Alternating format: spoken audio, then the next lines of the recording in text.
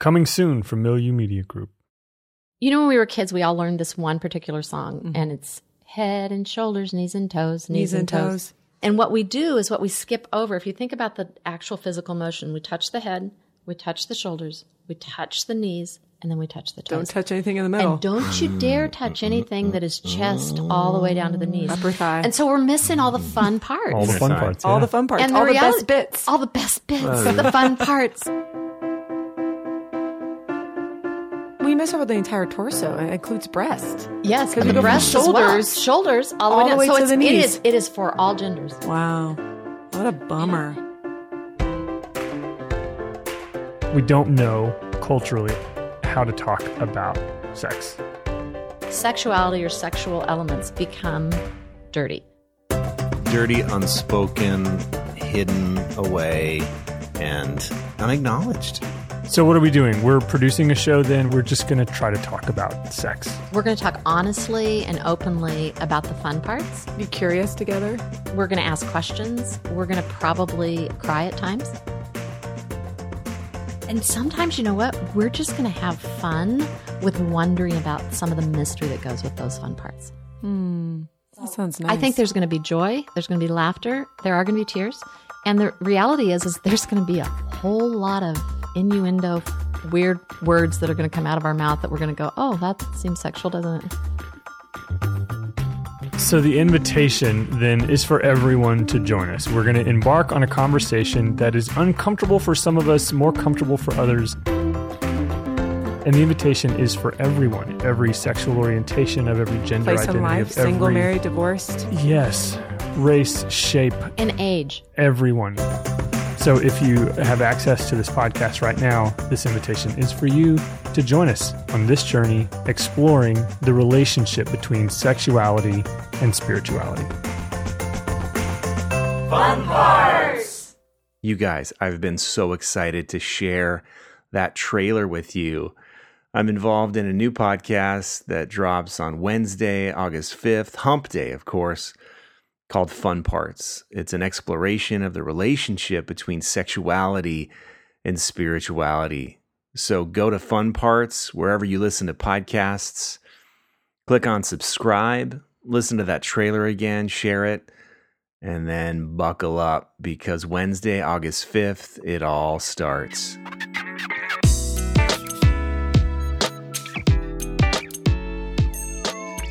Well, hey there, friends. My name is Steve Wiens, your host of This Good Word. And today we're going to talk about why we get so triggered when we read something that someone writes on Facebook or Twitter that we don't agree with and that we think is maybe just completely off. Why can't we just move on? Why do we feel so taken in by that and trapped by that? Why does that make us lose our minds? And why do we sit there and write a response and take 20 minutes to do so instead of just moving on and even chuckling? Like, what is that? What is it in us that when we're faced with something that we don't agree with, instead of just settling deeply into our own convictions, why do we feel so threatened? So let's talk about that.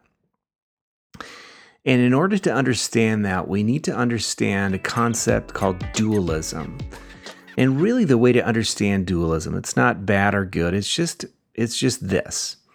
It's our brain's system of categorizing new or unfamiliar information into one of two irreducible categories: good or bad, right or wrong, safe or dangerous, true or false. And really it comes from a good and necessary place. I mean, obviously there are situations, many situations, in which dualism is really the only way to go when you're getting directions to the grocery store because you're visiting a friend and you don't know that city yet. And instead of just typing in the address into your phone, you get directions the old-fashioned way. And you need to turn right at the stoplight and then left at the tree. And then another right at Johnson's old barn. I just really wanted to say that. We all know that Johnson doesn't have an old barn. It's been torn down years ago.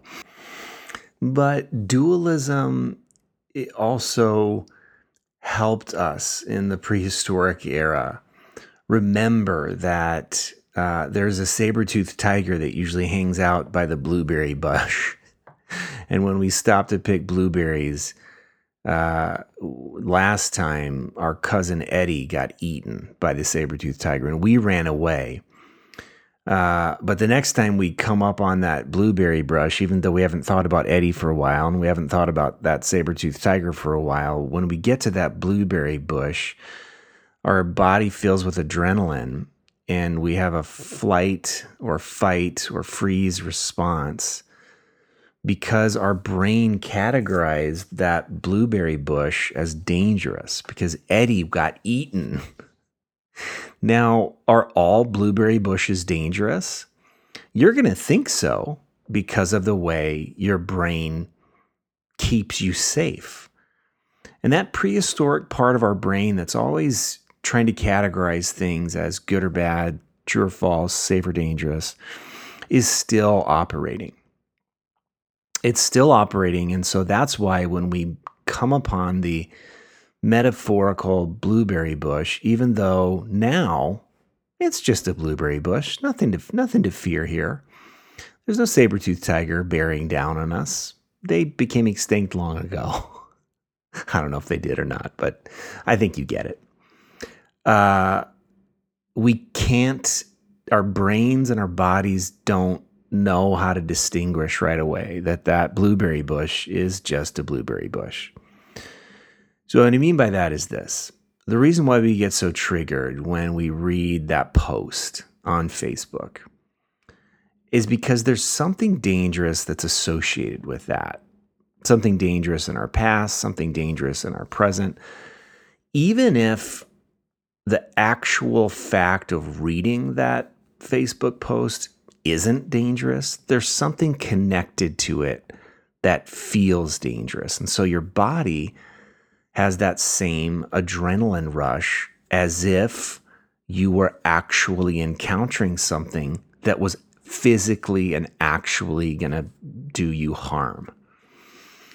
And maybe that's because you really did get into a terrible argument with someone about that issue in the past. And so there's no way, your body doesn't know how to differentiate between, hey, this is a different person.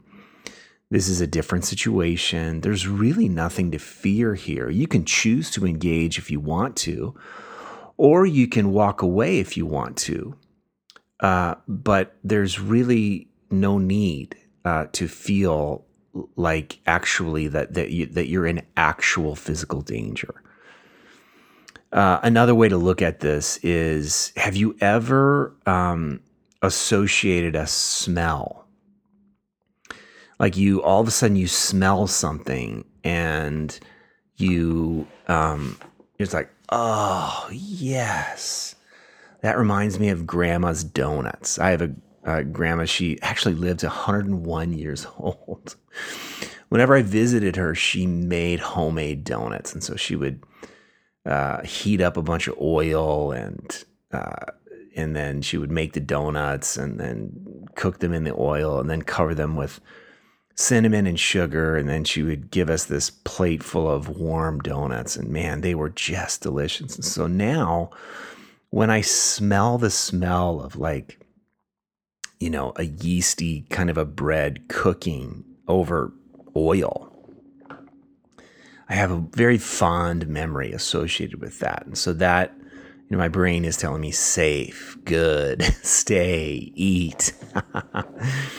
But there's other associations I have with smells that are not good. They put me in, fight or flight mode. That's the same thing that's happening. Your brain is categorizing that blueberry bush as dangerous because one time when you smelled that smell, you had an experience that was really, really tough, really, really was dangerous. And so your mind is translating that as another dangerous system. Your body's experiencing it as if the danger is right there again. And so this is all very real. You're feeling that sense of being triggered or that sense of being unable to walk away from a Facebook post that's against what you believe and think, because your brain is actually activating something that's sending cortisol or adrenaline to your body to get it ready for a fight or to get you ready to run. So there's something that we need to do and that we can do whenever we get triggered and whenever we find ourselves stumbling upon the blueberry bush, so that we can remember that it's actually not dangerous, So here's what you do. Let's say you read a Facebook post and it is filled with the kind of content that you can't just chuckle and move on, but it really is activating something within you. So instead of moving toward your response, consider sitting with your feelings and letting it rise. Like, don't try to stop the feelings from rising. Let it rise all the way. But like, step away from the computer, close the laptop, lock your phone, put it in your pocket, and then allow the feeling that you have to grow, actually.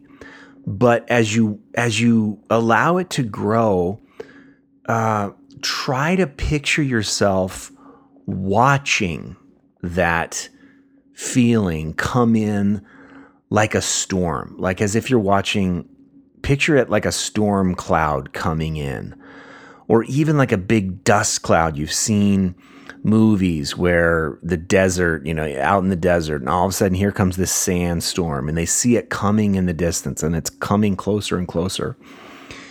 But as you see this storm coming in, that is your feelings or your emotions that you have about whatever content that you're feeling, sit there, and again, laptop closed, phone off, and watch the emotions come in like a storm or like a sandstorm, whatever makes the most sense to you, but with your feet firm on the ground and your eyes open, let it come all the way to you. Picture it like if you picture storm clouds, picture yourself as the feeling rises, getting soaked with rain. But again, you're just firmly standing where you are or sitting where you are. Your feet are flat on the ground. You're not moving. And then let yourself feel those feelings. You're afraid. You're angry. You are incensed. You're enraged. Let yourself feel all those feelings. Again, you're getting drenched. If you're picturing the sandstorm, you're kind of getting covered with sand. Maybe you picture putting a handkerchief over your mouth and over your eyes so the sand and the dust don't get in your eyes. But let it blow, or let the rain fall. Don't try to suppress it. But then, in a few minutes, imagine the rain letting up. And you'll know when it's time. You actually, when you let your feelings go all the way, they typically don't last for all that long. Doesn't mean that whatever's being triggered is resolved. But what we're doing here is we're allowing that feeling to go all the way through us and then to pass on by. So then you try to picture that storm, that rainstorm, that sandstorm moving through you and beyond you. And then you can sort of turn around and watch it as it goes off in the distance. And as you do that, you're being reminded of the impermanence of these feelings, that actually right now in this moment, you can realize you're safe. That thing that you were afraid of is no longer happening to you. It's not happening to you because that blueberry bush, the saber-toothed tiger, isn't there anymore. Now, once you do this, you may find that you have a little work to do about this situation. That's fine. That's totally fine. But now when you return to that Facebook post, it can be resized. That you may choose to respond if you want to. But after you've done this exercise of letting the storm blow all the way through, I almost guarantee you that you're just not going to need to defend yourself in the way that you did in the past, or not even in the past, but if just a few minutes ago. You're not going to need to fight or run. If you choose to respond, you're going to find yourself with a whole lot more curiosity, a whole lot more. You're going to be holding even your own reaction much more loosely than you did when you were so triggered before. I hope that's all making sense. I really think this can lead toward a kind of freedom that you can have, that you don't always have to be imprisoned by people's thoughts, feelings, opinions, because you realize that if your thoughts and feelings and opinions are impermanent, meaning they rise and they fall, that other people's do too, like they may seem like they are just red hot about that certain opinion, but you may, if you actually had the privilege to talk to them 10 days later, they might even say, oh my gosh, I didn't even really mean that. Or, now that I think about it, I see what you're saying. I came across at a level 9 when I really was feeling it like a level 3.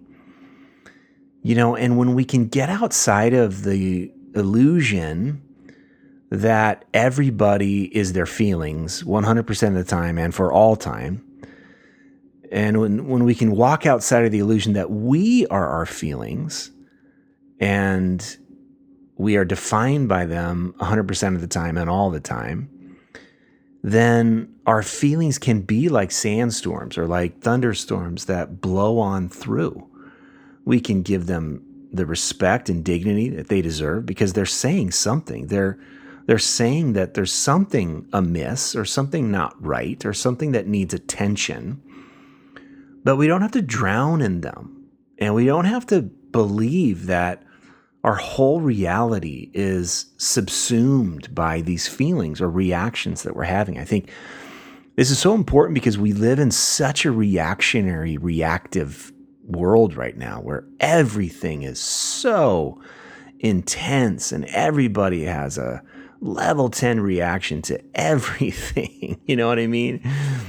And we are so identified by the outrage that we're feeling about this or that or the other thing. And that really clouds our ability to understand another person or even understand our own selves and our own feelings.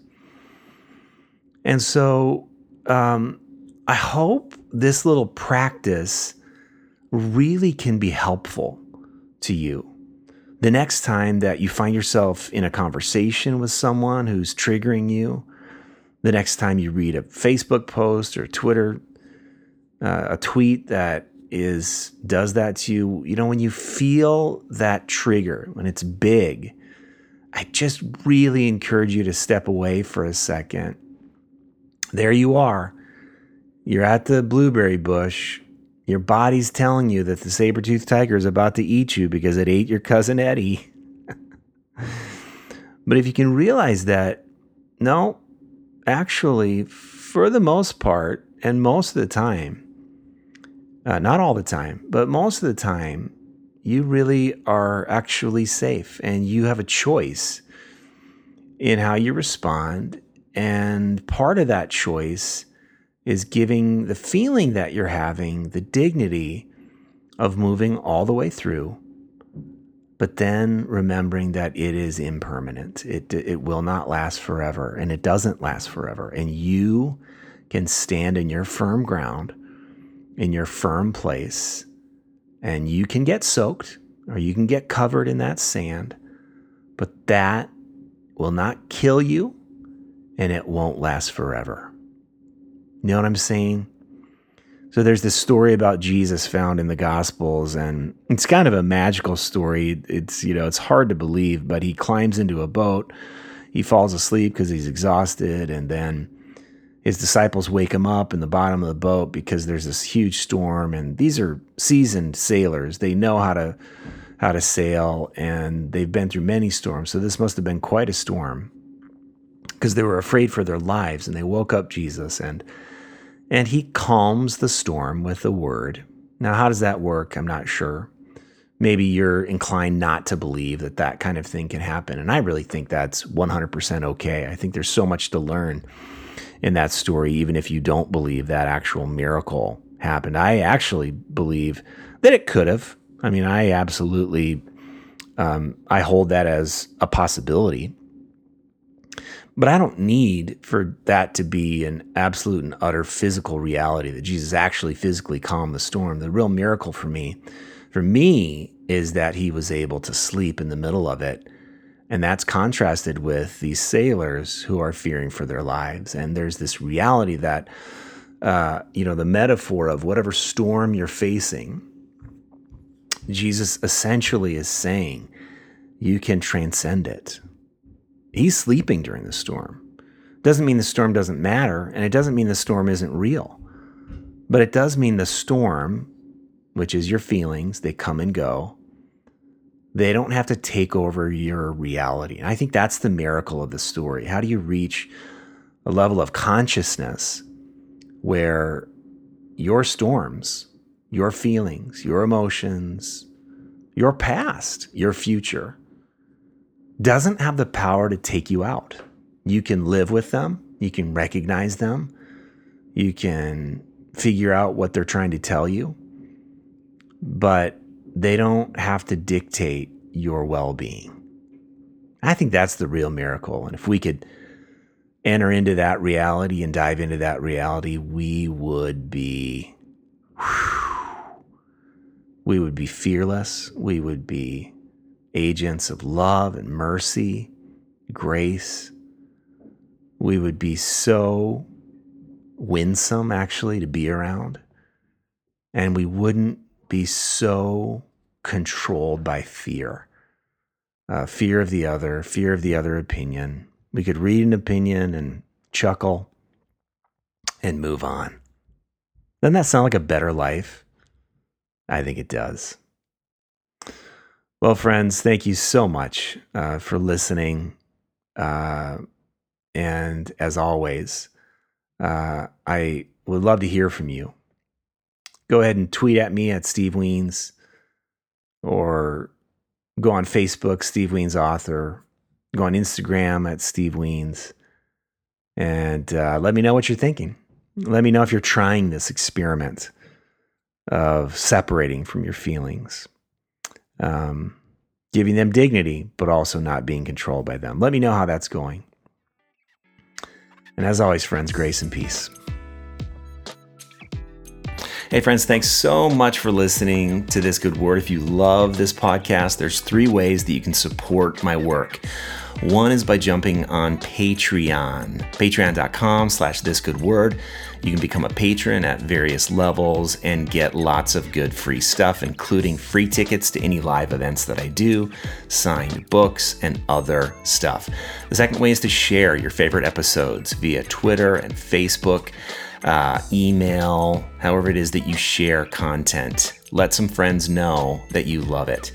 And then third is to go on iTunes and leave a rating or a review.